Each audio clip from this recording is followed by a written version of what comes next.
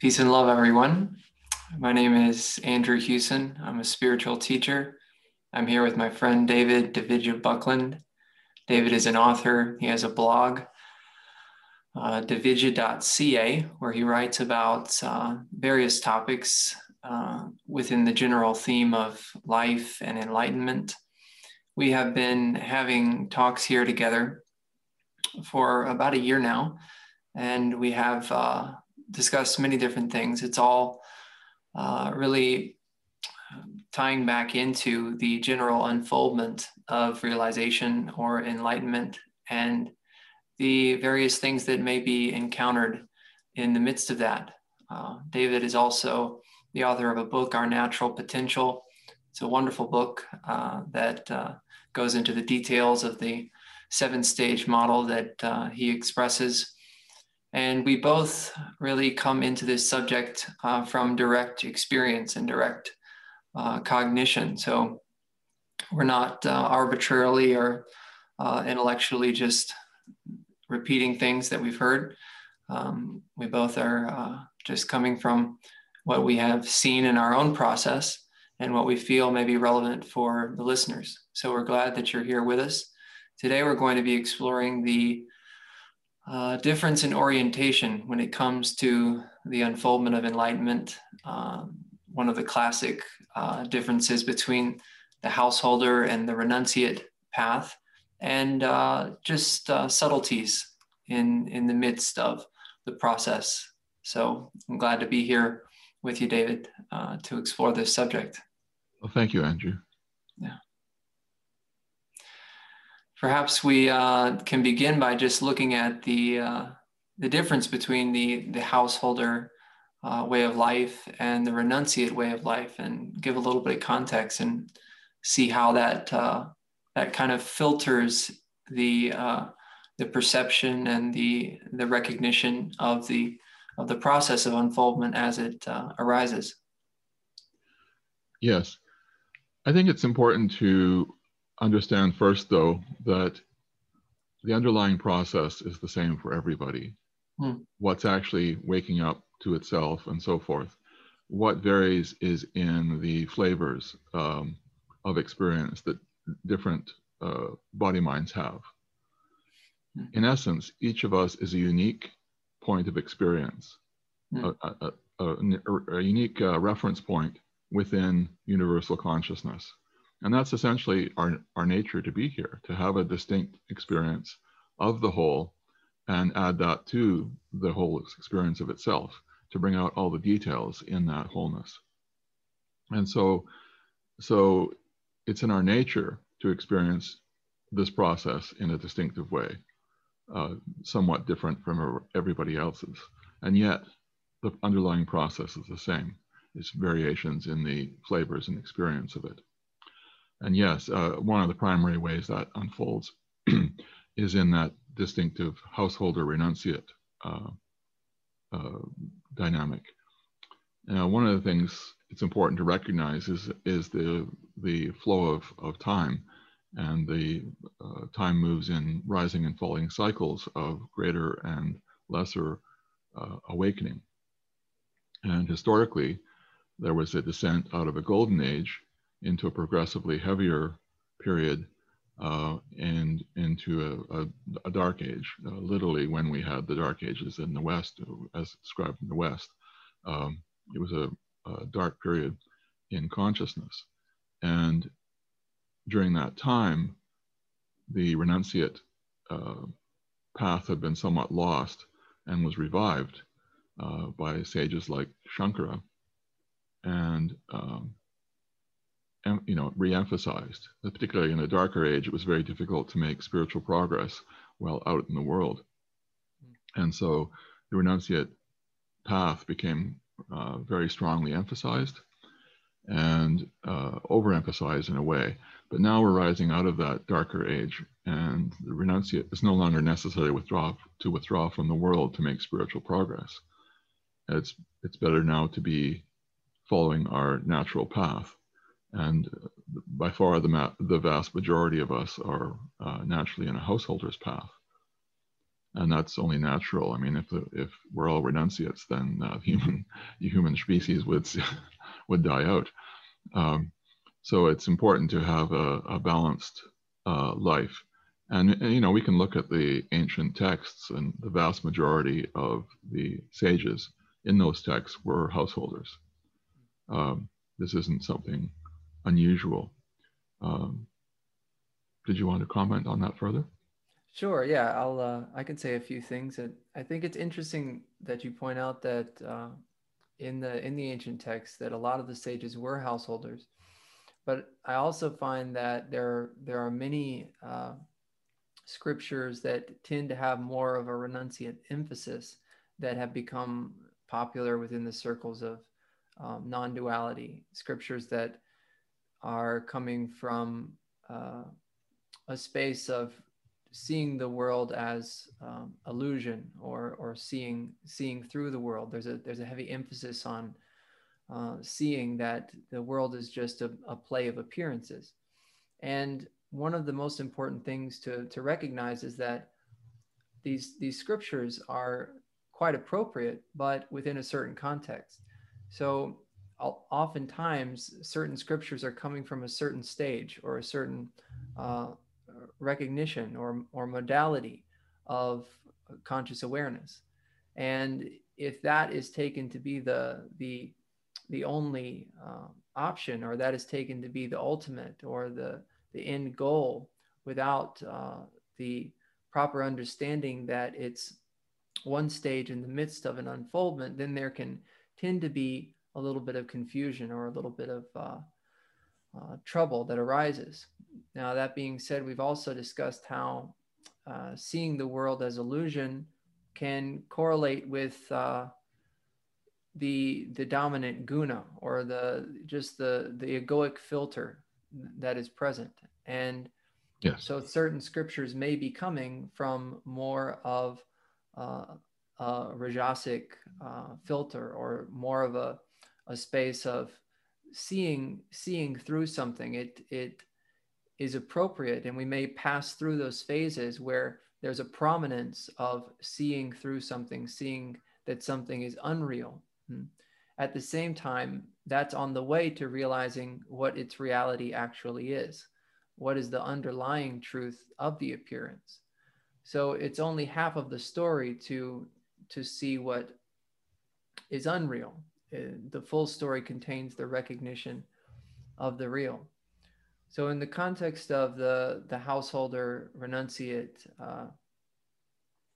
flavors, you know, the renunciate path tends to have more of a masculine style approach, and it tends to emphasize the seeing through the unreal and transcending the limitations of the world and everything that is contained within that web of attachments.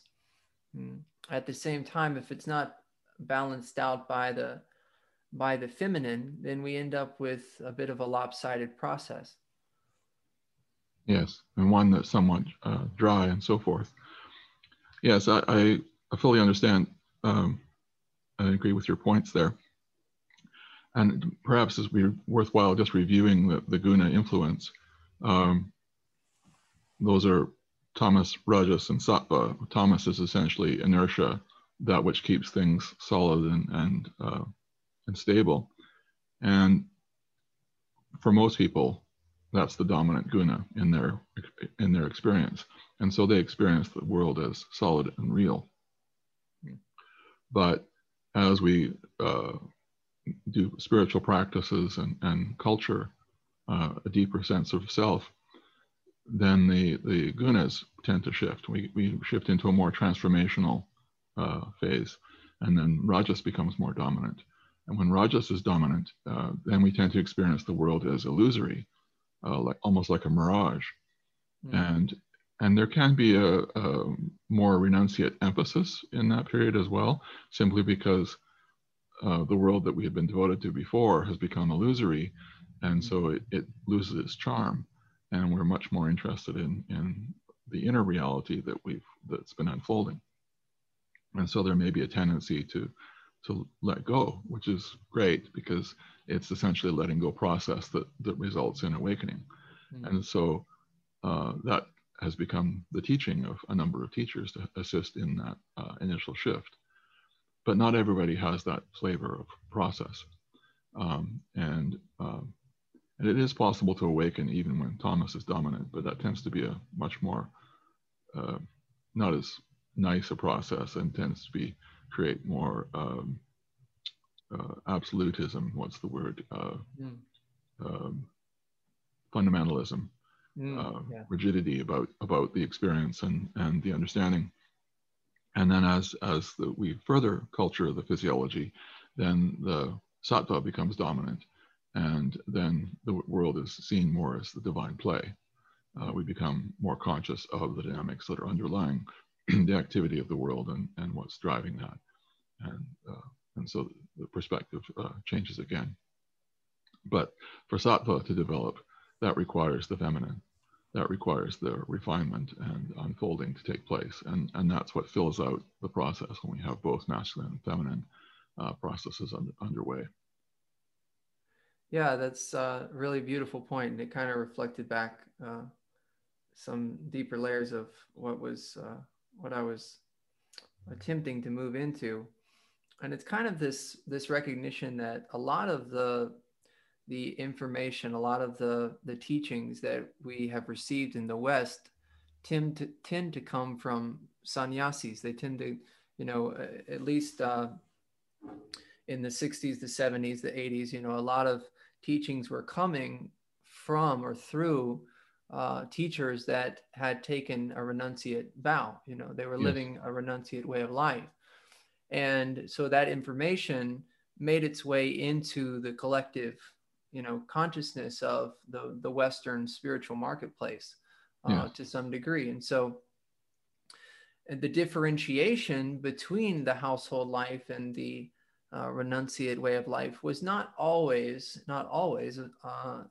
explicitly understood.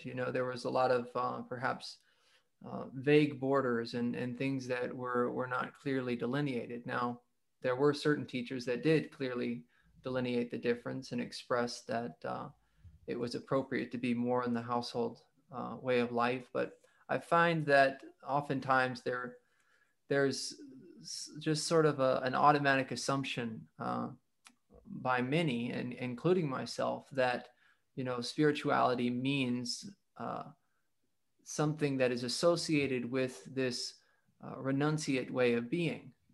And indeed, it does have a distinct tie to renunciation, but I would say that there's a version of renunciation which is appropriate for the household, and then there's a different, more delineated, more how would you say, exposed level of renunciation, which has to do with taking vows and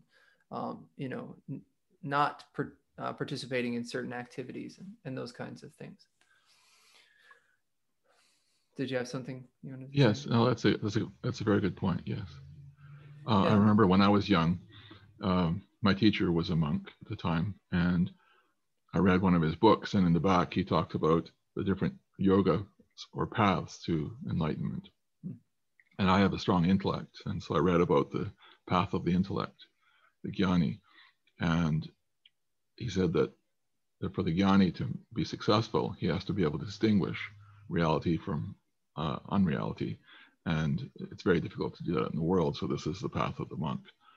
And so I spent a little bit of time trying to figure out how I was supposed to be a monk in the West. And he actually developed a renunciate program later, but it also became very, very clear that to me, I was a bit of a slow learner on that one, but it became very, very clear to me that I was a householder and not a renunciate. And as the saying goes, that if you try to follow the path of another, then you'll fail at both.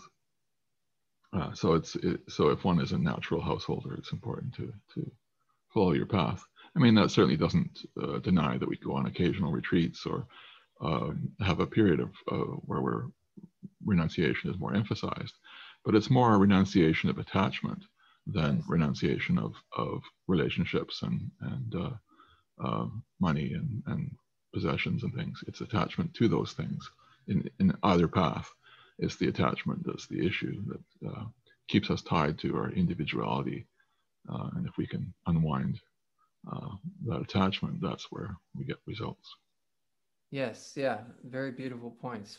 So even in the household way of life, renunciation is going to be a part of the unfoldment. You know, the release or the relinquishment of that that investment. You know, that identification and all of those things which tie us to feeling that we are small and limited and lacking, so on and so forth. So it's very much there. And what I find is that there just seems to be sometimes muddy waters when it comes to the way in which that can express itself in a very effective and efficient way. You know, I find that a lot of us have, or a significant portion have, renunciate karma. So there, perhaps in different incarnations, there was more of a renunciate way of life, and that tends to translate into our current householder situation. You know, there may be an attraction to this style of teaching. You know, an attraction to Zen Buddhism, or an attraction to this kind of monastery way of living, or something like that, and that's beautiful and appropriate and natural, and not something that anyone is deciding necessarily. But when we are exposed to teachings that were being expressed in a monastic setting, you know, they have a certain tonality, they have a different approach that isn't always appropriate, you know, when we are around our family and we're in the midst of those dynamic exchanges of daily living. And if we are not clear about this, then there can be perhaps some difficulty that seems to arise even in the midst of the unfoldment, where there appears to be this discrepancy between what we feel is truth and aligning with truth, and what seems to be, you know, present in the world around us. No doubt there is a gap there when the conscious experiencing still is taking itself to be, you know, the body and the mind, and feeling that it's limited, and that is you know, this field of ourself is awake to itself. Here there is a gap, and there is some seeming distance, but it's always our impersonal responsibility as the one that is awake to itself to understand where the one that is not awake to themselves seemingly is coming from. So it's not possible for someone that is dominated by the mind and dominated by the ego to understand where someone that is in a stage of enlightenment is coming from. But it is possible for someone in a stage of enlightenment to understand where someone that is at a different stage of evolution, still feeling that they are, you know, limited to content and form, is coming from. Yes, because they've been there. Another thing I've seen is that living in the world can be very challenging. We get difficult karmas showing up and circumstances that we're not comfortable with. So there can be this tendency to want to reject what's here and what our life is, what's on the table with our life and our emotional state. And so one of the ways people approach that is to withdraw from the world and try to become renunciate rather than facing their challenges. And you know, those experiences are here because they need to be experienced, not because they're just something there. And if we're trying to escape, you know, go off and live in an ashram somewhere, and I've certainly met several people like that who spent their time trying to figure out how to escape their life. And what they really need to learn is how to be with their life and how to process what's arising and complete it so that it stops or winds down. Escaping is the opposite. It's not going to resolve what's coming up. It's an aversion, and that's not going to get the results we're looking for. Spiritual progress is results from engaging life, not from trying to escape it. Yeah, a really beautiful point, and I think that oftentimes is a part of the picture when it comes to a rejection of the healing process, and the need for healing, or the possibility that there's still unresolved material after the initial shift. So oftentimes I observe that an initial shift has taken place, and it's very clear that there's some sort of a finality that's been defined in that, and yes. And a pushing away of the possibility of any sort of further development, that could potentially take place, and an unwillingness to acknowledge certain things when they come back around and when they come back up. Not seeing that that's going to continue to happen, no matter how many times we say, that's not true, it's not real anymore, I've seen through that, I don't believe in that, or whatever. It's going to keep coming back around.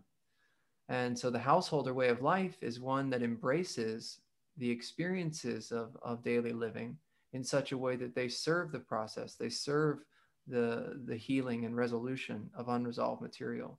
And they serve the refinement, they serve the deepening, they serve the expansion of clarity.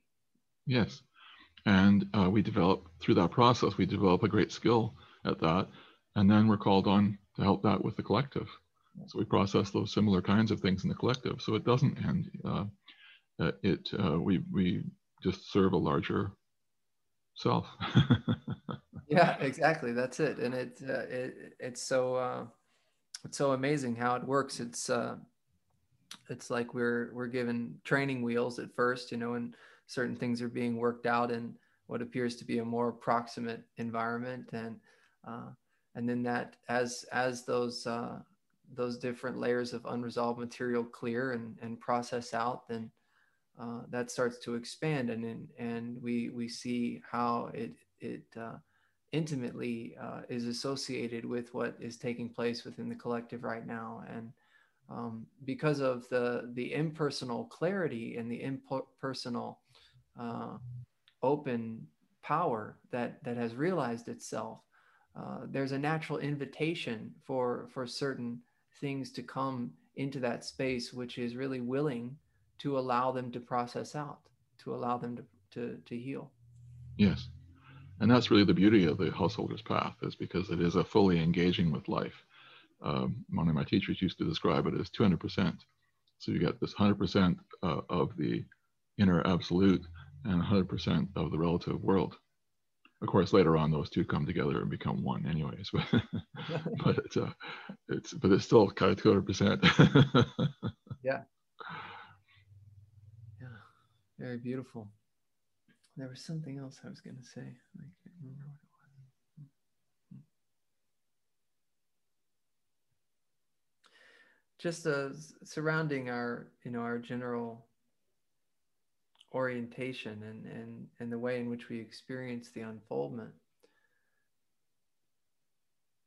There are so many factors that go into that.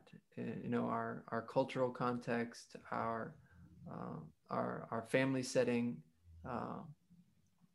our whatever it is that we seem to have an affinity with when it comes to the hearing of truth or the reading about truth, whatever the case may be. These things tend to factor in to the process to some degree, not in a way that alters the same basic intelligence as you pointed out at the beginning, because that is just a flow of the naturalness of conscious awareness blossoming within itself. But it's the way that it's held. The subjectivity tends to hold itself in a unique way as that grace is unfolding. Yes, we've talked before about, with the masculine and feminine, there's a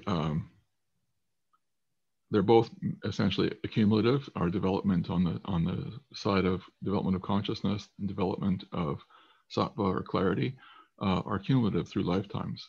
So when we come into this lifetime, we're going to be picking up where we left off to some degree. There's often some karmic processing stuff to do before it kicks in.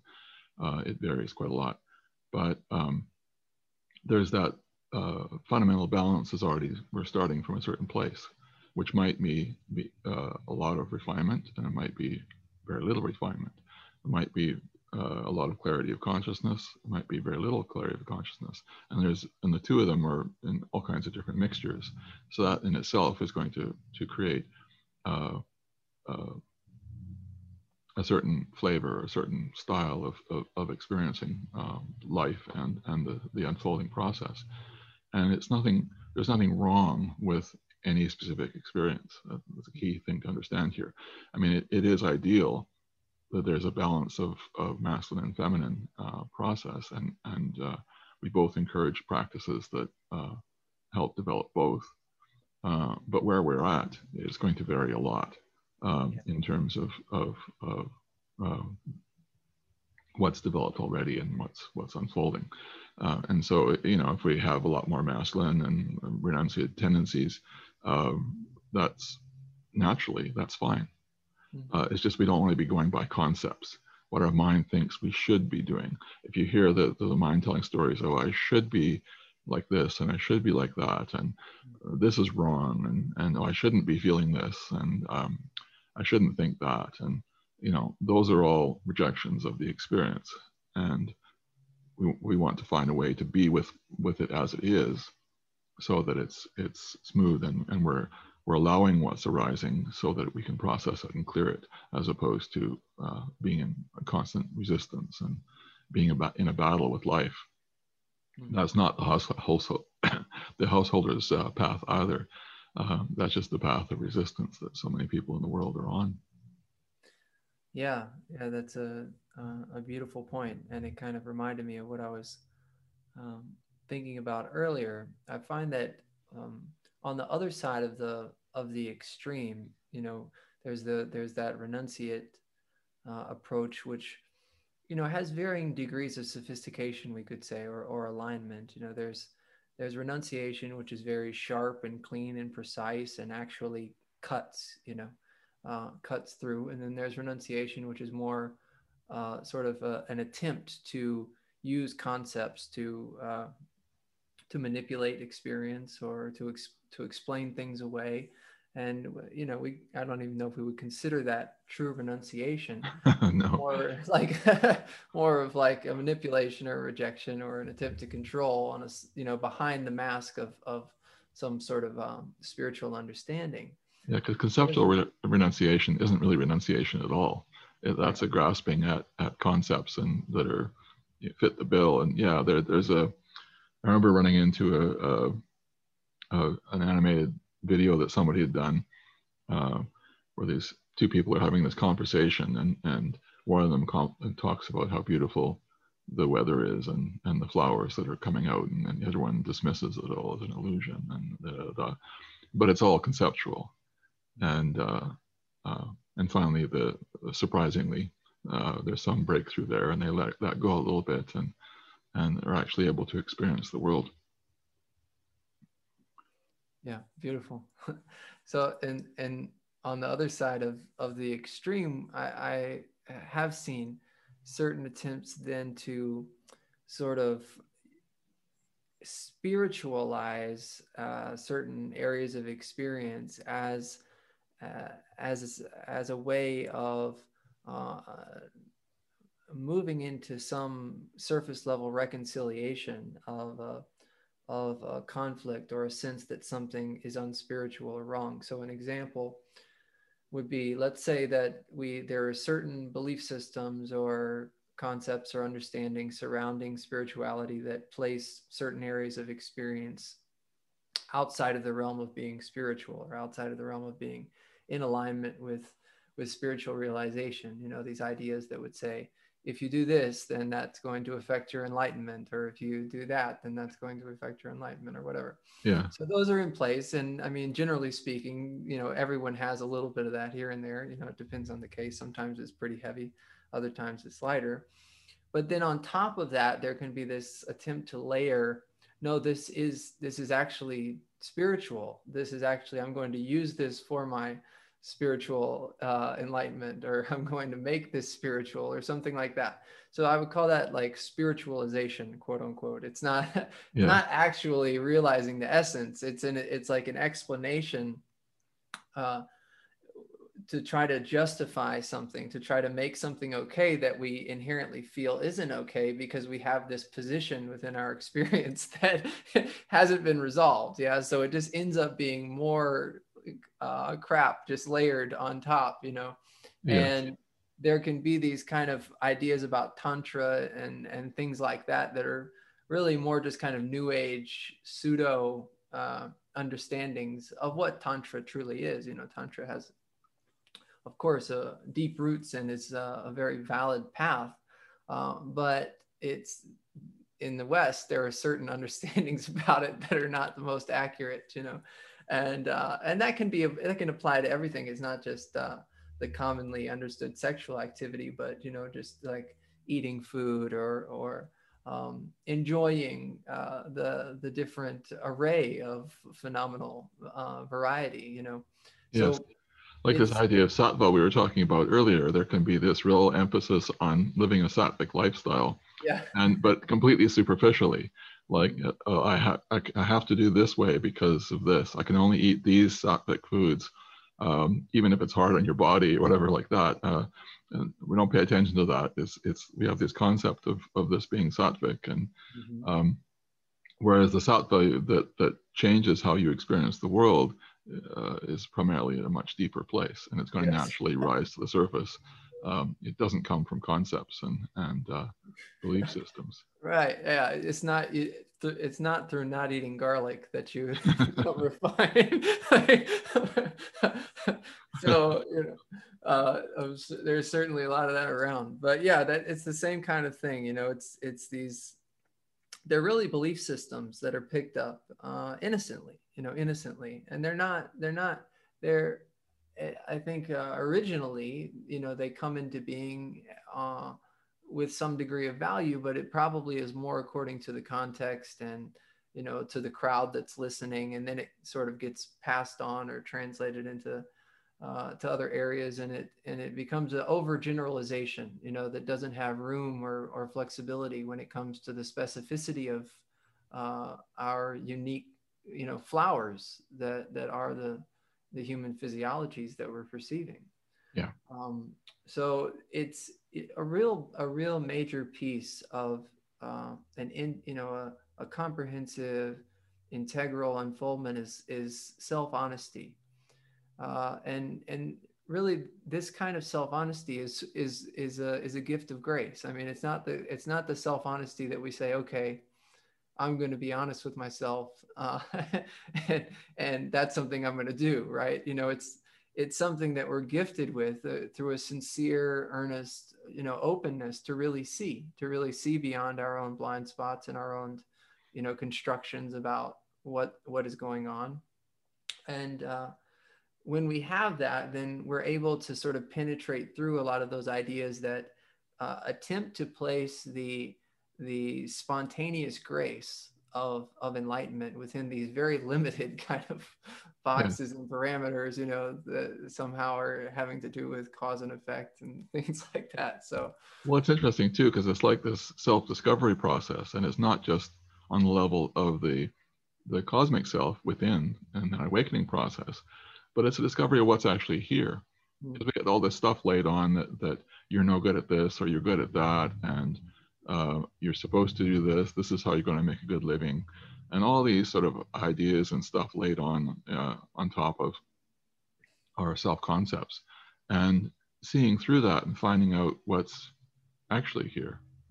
You know, like I developed a concept that I couldn't write. I was terrible at it because of some experiences in high school, and I mean, it probably wasn't time for the writing to start until much more recently. But nonetheless, I went through this whole long period of having these concepts that I was no good at writing, and yet it just started to arise naturally, and I finally, caught up to that's what I was supposed to be doing. But it took me a while to realize that, because of these concepts I had that were contrary to that. So it's a real self-discovery process, and a lot of that can mean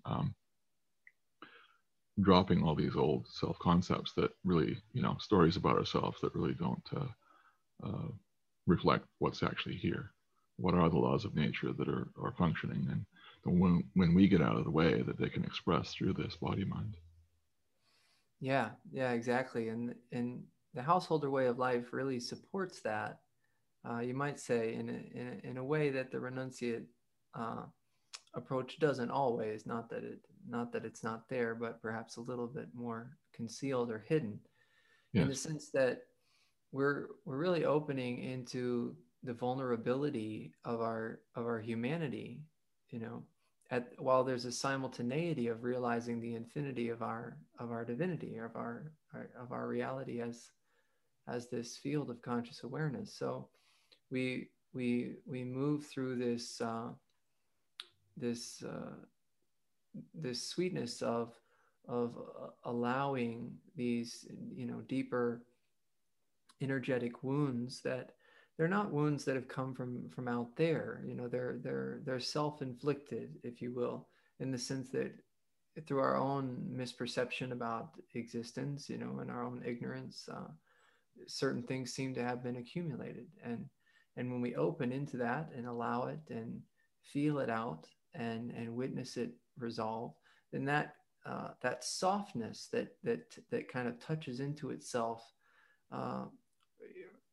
realizes the power of itself, because that softness, that openness, that gentleness is really truly powerful. It's actually extremely potent, and there's a familiarity that can begin to develop. And so then, rather than curling up or constricting every time something arises, there's a more and more a willingness to open in and to feel that fully, and to really allow that to complete. And one of the things that I often speak about is how we come to this space where we realize that we're actually this one infinite Father, this one infinite Mother, and we're the child. So in a way, it's like we're our own child, because we're the source. We're that love, we're that rock, that power, that gentle, compassionate light. And at the same time, we're the expression, there's the expressed value of that. And so it's almost like we're able to hold our own humanity like a child, from the space of our infinite motherliness, fatherliness, on the level of formless reality. Yes, it's a beautiful point. I would also note that from a householder standpoint, that relationships are a great way to learn about what we are, and because they're a reflection of that, and also of our stuff. What hasn't been seen yet can get reflected back at us, and we might often be in a mode where we're blaming the other person for being a certain way, and yet how we are is often what brings that out of them. How we are is what calls that out of them. And so those kinds of dynamics show up in relationships. We're not going to find them sitting by ourselves somewhere. Well, we might, but it'll be a little slower. A little slower. That's a great, such an amazing point, David. And it kind of goes back to what we were touching about at the beginning. We can have these phases where it's very attractive to be, alone, or to spend long hours, sort of kind of, on our own, and not really have much interaction. We may go to the grocery store, go here or whatever. but there can be definite stages where there's an attraction to less interaction, and that's valid. It has its place, as you noted. Yes. It's only natural that we're going to go through that. At the same time, once we begin to taste the power of that, of the process of healing and resolution, and see how valuable that is, and after a certain maturation in stages and modalities unfolds, then we kind of more or less oftentimes come back around to that, come back around to the Yes. to the depth of the value of resolution and healing, and the go ahead. Yeah, I just wanted to note too that we just have to check in, because sometimes it's natural to have a more inner period when we're processing a lot, or we're just wanting to be with the peace or the happiness. Mm-hmm. But it's important to check in and make sure it's not an avoidance. Yes. That we're not stepping back because there's something we don't want to see, or there's something we're uncomfortable with. That's a time to actually step forward and step into it, however it's showing up. Yes. Yeah. Great point. That's kind of what I was moving into, is that, that's only a temporary stage, for most of us. It's just something, different periods that we pass through where that does feel appropriate. And if there is some sort of avoidance mechanism, David, or there's some aversion or an attempt to escape or get out of something, typically it's going to be revealed in the interactions that are present. Yes. So if we're touching into interactions and there seems to be conflict, or we seem to be just pushing them away and saying whatever, or using spiritual concepts as a way to justify or rationalize or write off stuff, then that can be a signal that perhaps there's something we need to look at, and just and that also can be an invitation to return back into more of an interactive way of being, and to allow that to really enliven the path in a new way. Yeah. Yes. Yeah, it's a fascinating process too, because it's such a minefield. Because relationships are also often a vehicle for karma, and there's kind of like a mutual advantage in there, and that they're bringing out some aspect that they need to see, and in the interaction, or bringing out something in you. And I mean, I've even seen circumstances where somebody pulls out of a relationship because they don't like how they become when they're with a certain person, because of the way the person is. And it's not necessarily overt. This can be quite subtle. There can be just this energetic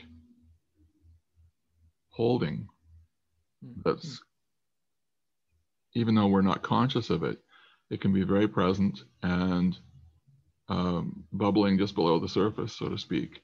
And then whoever we're relating with is responding to that, even though we're not conscious of it. And then we sort of like, oh, they're being a twit or whatever, but then if you ask them, they're like, I'm not like this with anybody else. This is not my normal pattern of behavior, or something like that. Or maybe it is their normal pattern, because that's just they're attracted to somebody who's difficult, or who, the classic thing where people end up getting the same difficult boss and wherever they go to work, or the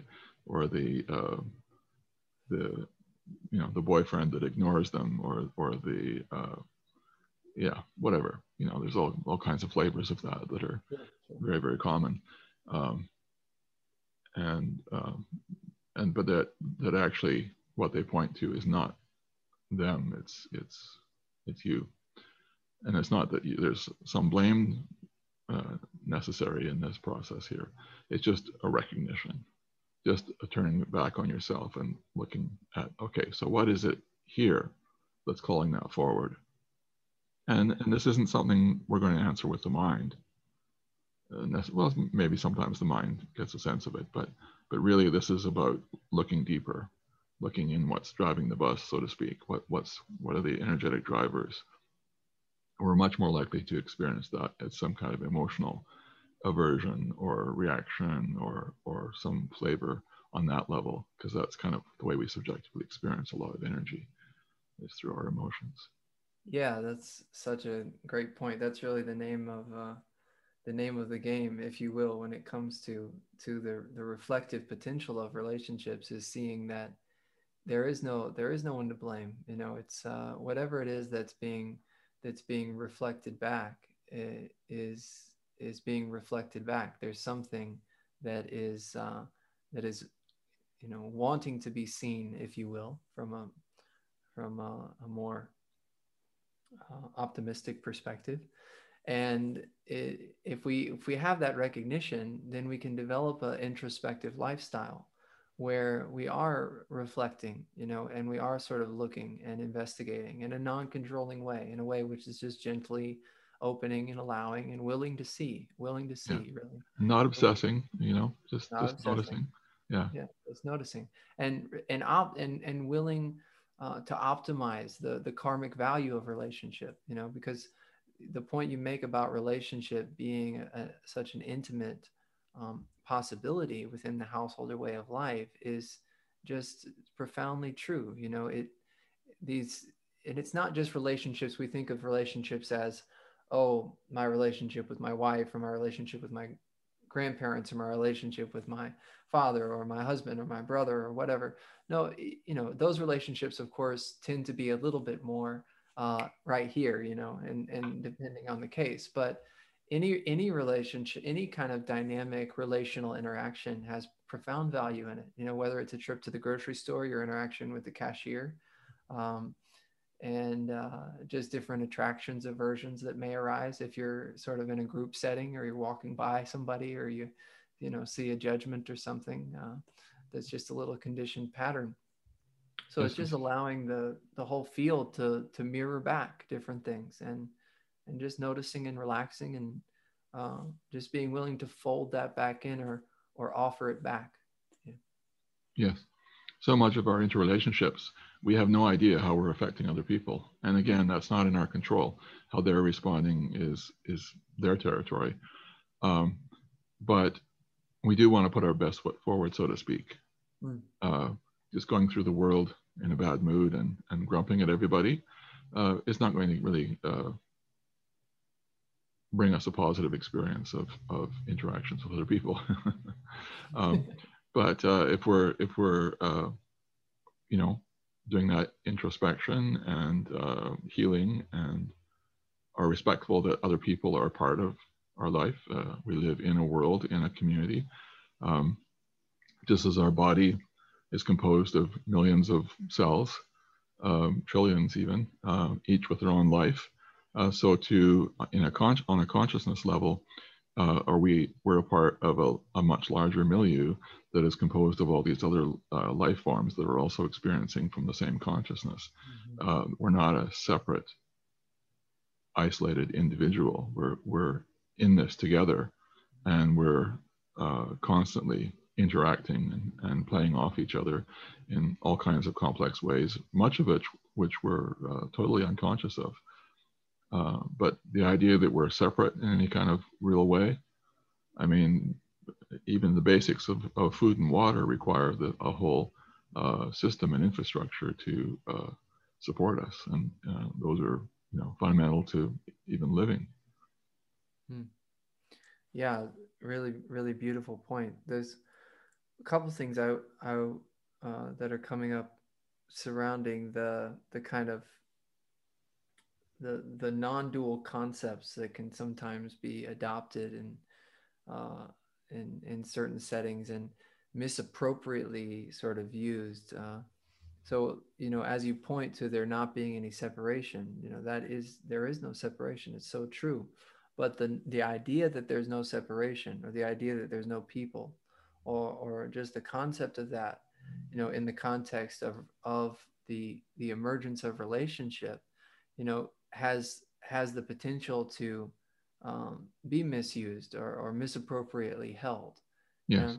So even in the let's say we directly perceive that there are no others, and that's not a concept, it's an obviousness. Yeah.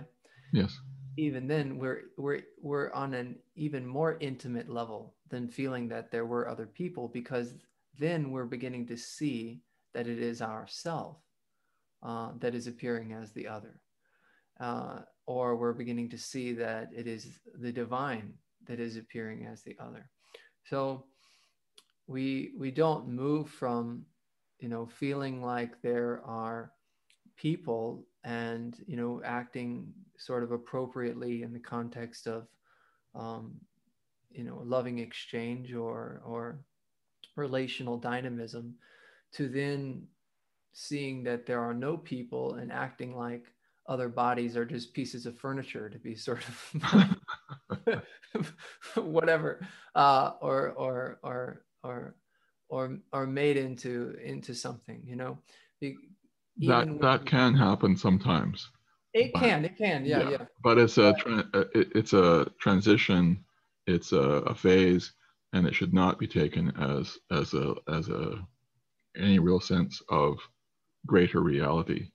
Right. Yeah. So that's kind of my point. Of course, it does happen, but it's a temporary stage. And I would say, David, if we understand that could happen, and someone is watching this perhaps where that is the case or something like that, that there can be a sort of an accountability to a higher principle like love or understanding or compassion, that holds the vision of, these just seem to be sort of like hollow mechanical body minds or whatever walking around. That does seem to be that way. At the same time, there's a willingness to not let that become something that it isn't, and not in an attempt to control, but just as the wisdom of discerning that there's more to the story than perhaps meets the eye. Yes, beautiful. Yes, that's one of the values of spiritual study. Yes, is to put things in context. And yes, people can create big concepts out of spiritual ideas, and we've been talking about some of those as we've been going along here. But the real value there is in understanding what's ahead, and then we have some context. It can feel, some of these experiences can feel very real, very like this is reality. This is complete reality, Absolutely. That can be there. But if we have some context and recognize that that's something that can arise, but it's not an absolute, in that kind of sense, the way we have an impression of, then we're not as likely to get caught in it. And when we buy into it and invest in it, that's when it can cause us some trouble. Yes, that's also the value of like having a teacher or teaching where there's some maturation that is present and is able to give that context, is able to provide a stable point of reference in that. Yeah, and to call us on our BS. That too, yeah. So, and that's really accountability. Of course, we have the potential to enter into relational accountability in more of an explicitly delineated way, in an agreed upon way. But basically, the whole universe is a system of accountability in a certain sense. We may be more or less conscious of it, but just the mere relationship that you were pointing to, relationship itself is a form of accountability, when we allow it to be, because it shows us, different areas that need to be looked at. Yes, another aspect of this too is if there is sufficient feminine unfolding, sufficient sattva, after awakening, there's a period where the higher value of the heart opens, hridaya it's called, and it's also referred to as the heart mahamarma, and there can be this beautiful unfolding of the heart and love, as you spoke to. And for some people, the way that unfolds is, well, essentially it unfolds through relationship. And for some people, that unfolds through relationship with another apparent person. And because in order for love to flow, there has to be an other, in a sense, not necessarily an overt other, but just some value of an object of devotion. Mm-hmm. And that might take the form of some form of the divine, or as a teacher, or through one's mate, or yeah, but largely in some form of relationship. Yeah, that's. I'm glad that you brought devotion up, because it's relevant in what we're talking about here today, when it comes to the different orientations and the householder versus renunciate path. There's, believe it or not, devotion is present in renunciate settings, and yes. and sannyasi, monastic ways of life, just as much as it is in household settings. So typically, there's an association of a monastic way of being with being more of a masculine approach, but oftentimes it does have a great deal of devotion and heart development contained within it. So yes, when I first studied the yogas or paths I touched on very briefly earlier, I was under the impression that you were on this path or you were on that path. And when they say things like, if you try and follow the path of another, you'll fail. But most of us are actually blends. There's the path of the intellect, there's the path of the heart, there's the path of the karma yogi through action and perception. Perception's a key part of the karma yogi path, and then some other finer flavors. And I used to think it was one or the other, but I've realized that, number one, that we're usually a mixture. And so I have a strong intellect, but I also have a devotion to understanding. And also the different stages of the path have roles at different stages of the process too. Like I mentioned, the heart opening devotion has a major role there, and it can become quite a bit more dominant during certain phases like that. The process of coming up to awakening is often a karma yogi kind of process, because it's through this integration of touching into source and then integrating that through action that we come to a place where we're prepared for the awakening. And then the unity process is the intellect plays a key role. We may not identify with it as the intellect in that kind of sense. Some people are more masculine form of intellect, but then you have the sort of the discriminative intuition, we could say, that fine flavor, the sort of feminine flavor of the intellect, which and either flavor has a key role in the unity process, because there's this whole progressive recognition of all the layers of experience being the self, and that's discriminated through the discriminating intellect. And so there's that multiple things where there's different flavors of paths, and we tend to be a bit of a blend, and then we also have this unfolding process where one becomes more dominant for a while and shifts around. Yes.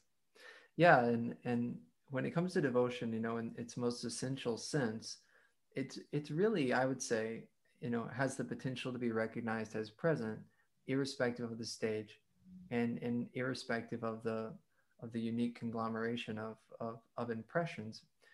In a certain sense, we're always devoted to something. It's just a matter of what that devotion appears to be directed towards.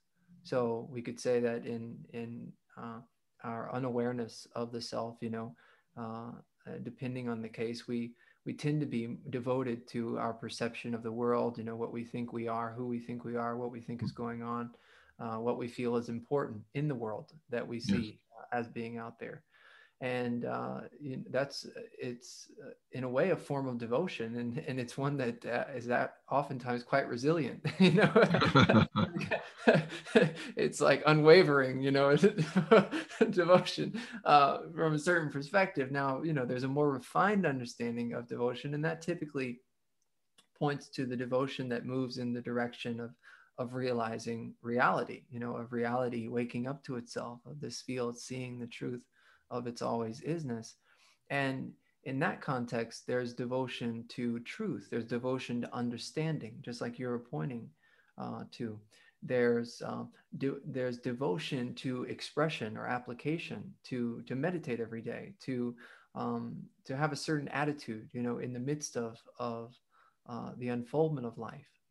So there are these different levels of devotion, different ways in which devotion expresses itself, and whether it's jnana or karma, devotion is present, because we cannot move in this directionless direction of realizing what we are without that devotion, without that commitment, to the unfoldment itself. Beautiful. And then in the midst of that, there's this possibility of the devotion taking the flavor of love, taking the flavor of that love of love, that love of the sweetness of divinity, of the sweetness of life itself. But it's always present, and we go through different stages where it seems to be expressing itself in a certain way, and they're not necessarily set up in an either or dynamic. It's as you were pointing to, very much a blend, very much a mixture. So in the household way of life, in the West, there tends to be sort of a misunderstanding of devotion, and kind of a strict association of it sometimes with Judeo-Christian sort of background, or if it is understood in the Eastern context, then it seems to be only associated with like altar worship or those kinds of things, which those are very much a part of it and appropriate. But there's another possibility for devotion in the midst of simple daily living, devotion in the midst of human relationship, devotion in the midst of the unfoldment of life. And that can be very supportive on the householder path. And I found that just the willingness to open into that and to sort of acknowledge, the word acknowledge has profound significance when we allow it to. It's almost through acknowledging something, we enliven it. We enliven it. The self enlivens that possibility within itself, enlivens that intelligence within itself. So when we begin to just subtly acknowledge the divinity of life, then that tends to be enlivening, and not as a belief, not as something that we should do, not as something that's going to get us somewhere, but because that couldn't be true acknowledgement, but as a true acknowledgement. And I've seen this kind of sweet possibility for in the midst of what seem to be kind of mundane, simple interactions, just kind of bowing, to what appears to be the other, but not necessarily in a, hands folded kind of, you can see the bowing way, but just in an inner acknowledgement, just bowing. And to the trees as you walk by, just a bow. And you can feel life bowing back. You can feel the flows of life, yes, just bowing back. And there can be that resonance of the flow of love and appreciation and recognition that begins to shine forth. Yes, and life loves to be acknowledged. Yes. And that's the funny thing, we're acknowledging ourselves. So